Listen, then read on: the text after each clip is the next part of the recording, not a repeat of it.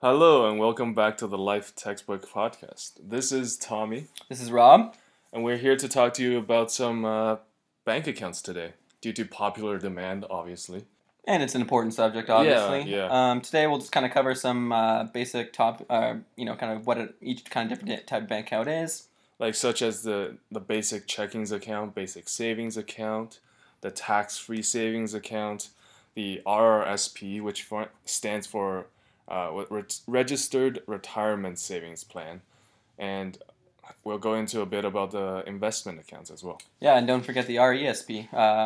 It's also super important. Especially for students and people going into university or college. Right, and basically the gist for this podcast, just so you know where you're putting your money in, so you're not paying any unnecessary fees, and so that your money is being efficient as possible. Yeah, so with that, we're gonna get started. So the checkings account probably will be your most used account. It is the account that basically allows the most transactions, in that you can take the most, like you can take money out at any frequency you want and put money in as at any frequency you want, and your money in there is pretty accessible. Yeah, and so I guess another word for that would be how liquid your money is. Like in a Yeah. checkings account, your money is very liquid. There's no penalty for taking it out. It's equivalent to keeping cash in your On your mattress. mattress. Yeah, Yeah, but it's a lot safer than that. Just so you guys are aware. Definitely don't do that. Right. A checking account, it's probably the account that you went to the bank with when your parents when you were young and they set up one for you. It's literally just so you can hold your money. You're probably not going to have any interest on it, which means your money isn't going to grow while it's in there. It's just there for safekeeping essentially. Yeah. And then for students and people in university and college, it's generally free. For younger people, it's generally free and there's no annual fee. But as an adult, sometimes they impose a fee on it for you to use it with such ease. And oftentimes those fees can be waived by keeping a certain amount of money in it. That's right. Yeah, and it's important that you know, like when you do sign up for an account like this, how many actually debit transactions you are allowed with that account, because some accounts like have 25 debit transactions you can have. So that means you can literally use your debit card 25 times, and then or free debit transactions, and then afterwards they might start charging you like $1.25 or something, whatever the number they pick is for each additional debit transaction, and that can really chew into your money pretty quick. Like it's just a waste of money, right? And to expand on that, that's the difference between a debit card and a credit card. In that a debit card takes on money that you already have in your account. So you can't overspend more than what you already have and what you only have. So and that's related to what Rob just mentioned about the debit card. Right, and also if you have a checking account, you can also get checks for it. Yeah, so checks are actually ordered from a bank. So you don't actually just write a random piece of paper. They're not going to validate that. That's ordered from the bank that you use, and each checkings account generally comes with a certain amount with every year that you can use and order again to write checks for. But nowadays, with the advent of the internet, like a lot of these payments are made through online payments rather than checks.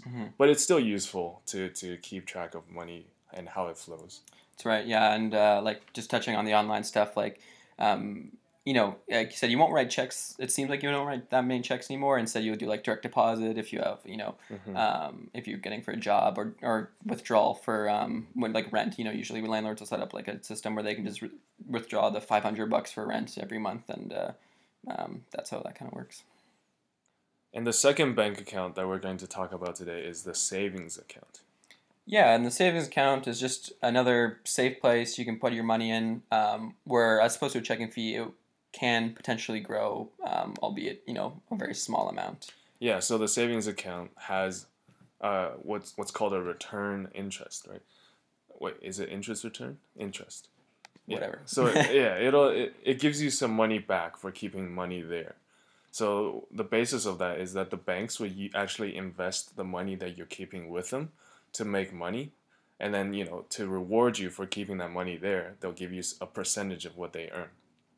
Right, and because the banks are actually using this money for whatever they're doing, you generally can't withdraw like as frequently as you would A a checking checking account. account, Yeah. right? If you do, or if you are withdrawing a lot, might incur some sort of fees on top of that. Yeah, generally the more higher return savings accounts, they'll require you to keep a certain amount of money in there, like 10,000, 5,000, whatever it is, to get rid of the annual fee that they charge. And it's noted that the savings account, to take money out of it, sometimes it takes up to a day to actually get the money onto your hands. So it's not, compared to the checkings account, it's a lot harder to do transactions with it. Right.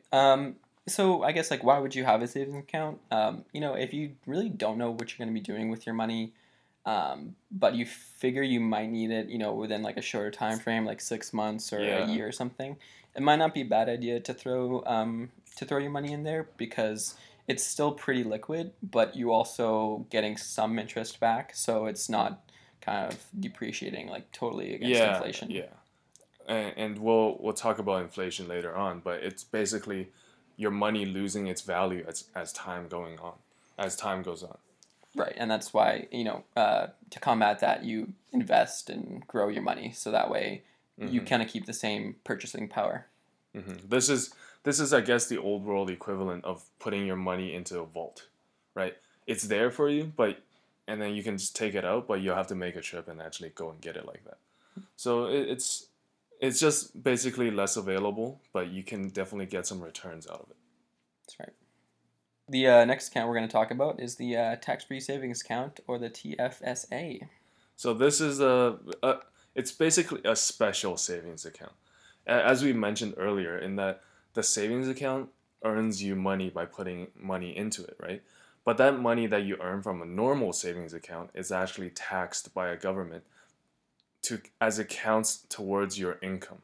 So the tax here on a tax-free savings account, hence the name. So there's actually no tax for the returns that you get from it. So Right. that's the key difference. That's right, and so you might be wondering, like, oh my God, like, Why would um, anyone use anything yeah, else, why right? would Yeah. anyone use anything else? And the reason why I mean, obviously, the reason why people have to have other things other than the TFSA is that there is actually a limit you can put into a TFSA. So the TFSA was built to help people invest, Right. but we can't just let it go like they can't just let it go out of control. So they put a limit on how much each person can put into the account every year. Right. For example, this year I think it was $5,500, $5,500. Last year it was also. I think last year was fifty five I'm pretty hundred, sure it's the same amount. and then 2 years ago it was 10,000. Yeah, so as you see, like it changes every year, right? So that's definitely something to pay attention to. And just a side note, you can find that information. We do on our website have a kind of a breakdown of year by year how much the contribution limit was for that year. So the lucky part is you're not limited to that 1 year. So from the year that you turn 18, that'll that'll add up to your total contribution limit. Right. So for example, if you turned 18 yet last year, that means you got the 5,500 of last year and the 5,500 of this year to make up $10,000 $11,000 that you can contribute to the tax-free savings account. Yeah, and we say they put a limit on it, and it's a really bad idea to go over this limit.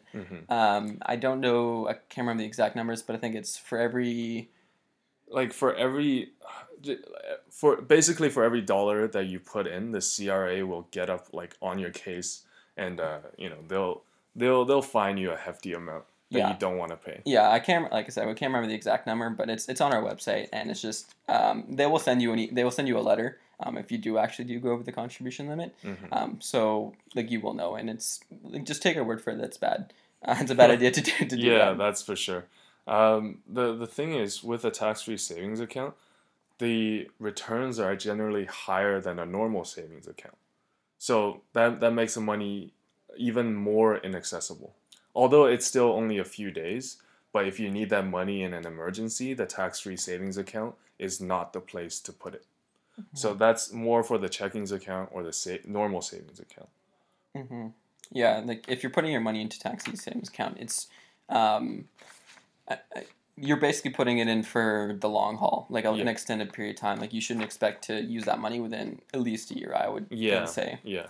And Um, then one thing to clarify is that the contribution and the withdrawal mm, yes. is a major like kind of feature of the savings account.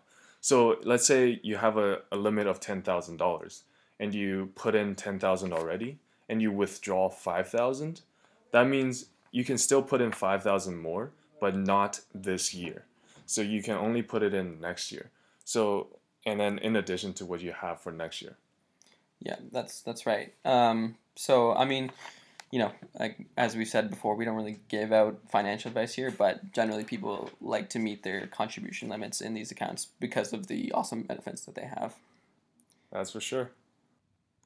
Another account that we're going to talk about is the RRSP, the Registered Retirement Savings Plan, and the RESP, which we'll mention later.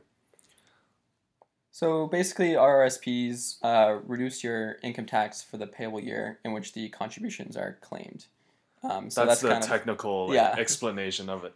But basically it's something that you can also contribute to every year in order to hold off or reduce the amount of tax you pay, right? So it's kind of designed to help you save for the super long term. for your And retirement. yeah, for the retirement basically. So this plan is kind of designed for that purpose itself. Right. So the example we have on the website is pretty good, and I'll just kind of repeat it here. So let's say you made $100 one year, and you decide to put $10 of that into your RRSP.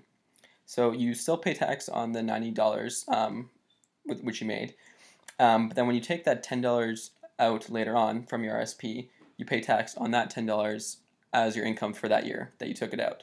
Yeah. So for example, if you, from for the $90 you're paying for this year, and next year you're only making $20, and you take that $10 out, then you'll only be charged the tax for the $30, right? The 20 plus the 10. Right.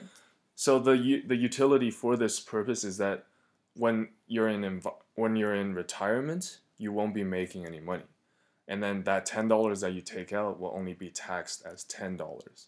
So which is a huge decrease from the amount of tax you should be paying if you were to just save it as $100, right? Right. So you're basically just putting money away until you're kind of in a lower tax bracket to then kind of avoid, well, not avoid, but just be Mm-hmm. smart about how you're taxing your money, I guess. I guess Mm-hmm. is the best way to describe it. And this kind of account, being super long term, has generally a lot of terms on it, so that you can't just take the money out anytime you want. Hmm. So I like there should be, I don't know what it is with specific bank accounts, but they do limit the amount of transactions and limit the amount of times you can actually take the money out. Yeah. And I mean, once again, not financial advice, but what people generally like to do is, max out their contributions to the TFSA and then start investing in their RSP. It's kind of like the next best option after your TFSA, and Hmm. before you go to a different savings account. But it's totally up to you for sure. Yeah, so this is definitely saving for the long term. So that'll be part of your financial planning when you're, starting work, when you're beyond just the student phase. Hmm. So definitely do talk to some financial advisors about it to actually learn more about it. But this Hmm. is just to get this onto your radar to understand how it works. Right. Okay, so let's talk about the RESP. Hmm. And full disclosure, I mean, Tommy's knowledge about RESPs probably isn't as strong as the other bank accounts. That's because at this point in our lives that we don't have kids. Yeah, yeah. Thankfully, I'll say thankfully. I don't But have any that I know of. yeah, right. But anyways, it's pretty simple to understand actually. Parents basically set up an RESP for their kids for their education, and basically how it works is so their parents will put money in, and that money will be taxed at their current tax rate. And then when the kid decides basically to take the money out when you're going off to college or whatever, the money is taxed at the kid's tax rate. So Hmm. at this point in their life, the They're child probably not making bank, is not, yeah, unless you're like a super genius coder or whatever, blah blah blah. But you're probably not making that much money, so the taxes that you'll pay on that money are going to be very low. Yeah. So, and you basically use that money for your education at that point. This is another investment technique designed to help parents manage like their college funds of their kids, right? Right, exactly. So yeah, it's kind of nice that there's financial instruments for that kind of thing. So our last topic of the day would be about investment accounts. This is a very big and very wide topic on its own. So we're not going to go into too much detail here, but we're going to mention like the basics of what you need to understand and generally how it works, right? But to go dive deeper, like what kind of investments and the types of investments, the returns, the terms, those are things that are for a, to be described for a way bigger conversation that we'll release a podcast for later on, or you can go on our website to check out. Right. So you can actually, we talked about the TFSA earlier, and you can actually use that for investing. But the banks do offer other accounts kind of outside TFSAs where you can invest your money in. So basically investment accounts are just a place for you to put your money so that you can use it to trade more active investments like stocks or bonds or things like that. And generally banks, what's good about some banks is that they offer you a portfolio that you can just give money to allow other people to invest for you. For example, I use something called a balanced investment portfolio where they kind of balance out different risky options like stocks and then options like mutual funds, and then use that to make money for the account, right? So, the note about that is the money is very hard to get out because it's tied up in investments. In order to move it out, they actually have to sell the investment, sell the stock, sell the mutual fund, and then get the money and then give it to you. So that's something to keep in mind. Yeah, so you'll generally, and sometimes, so you mentioned kind of investment portfolios. There's also like GICs where it's basically guaranteed amount of percent interest you'll get back over like a couple of years. That's usually pretty low. But go ahead. Different portfolios have different risks that you can invest in, and you can even do your own investing from that account too. So some investment accounts would act as brokerages. So you can spend a little bit of money to make a trade to buy a certain amount of stock that you believe in, a certain amount of mutual funds or whatever, to invest it as a self-directed investment account, right? Yeah. So if you're putting your money into these accounts, usually you're not going to need it within 1, 2, maybe even like 3 years. It's just because like if you take it out, as Tommy mentioned earlier, it's kind of a long process to get out. So they'll probably usually charge you some hefty fees. So before you do this, make sure you're prepared not to have that money or access to that money for at least the near future. And investing is a whole nother beast on its own that we have to tackle. So that'll definitely come in a later podcast where we'll describe the different types, like the different risks that you incur. Basically the takeaway from this kind of section is, there's a lot of different accounts out there. So make sure to do your own research beforehand, or consult with your professional financial advisor. That's it. So that's going to do it for our podcast on different types of bank accounts. Hopefully after listening to this, you'll kind of have a better understanding and idea about where you can put your money in and how to allocate it. Yeah, so this is just the basics of the bank account world, I guess. There's so much more out there, but like based on your use and our use, these are the most common ones that you'll encounter and you'll be in touch with. So, like if you find yourself interested in more, be sure to explore different banks like the Big Five in Canada, which is RBC, TD, Scotia, BMO, CIBC. Though they all offer very varying products, and they all have similarities and differences. Those are the things you have to explore to find what's the best fit for you. Right, absolutely. And so if you're curious to know more about it, you can check out more information on our website about the different types of banking accounts. We have our own article on investing accounts. We touched on that very briefly because it is such a big topic. Hmm. But yeah, be sure to check that out. And stay tuned for more later on. Yeah, if you want to contact us, lifetextbook@gmail.com, lifetextbook.com. Leave us a comment because we'd love to hear from you. Yeah. Take it easy. Bye.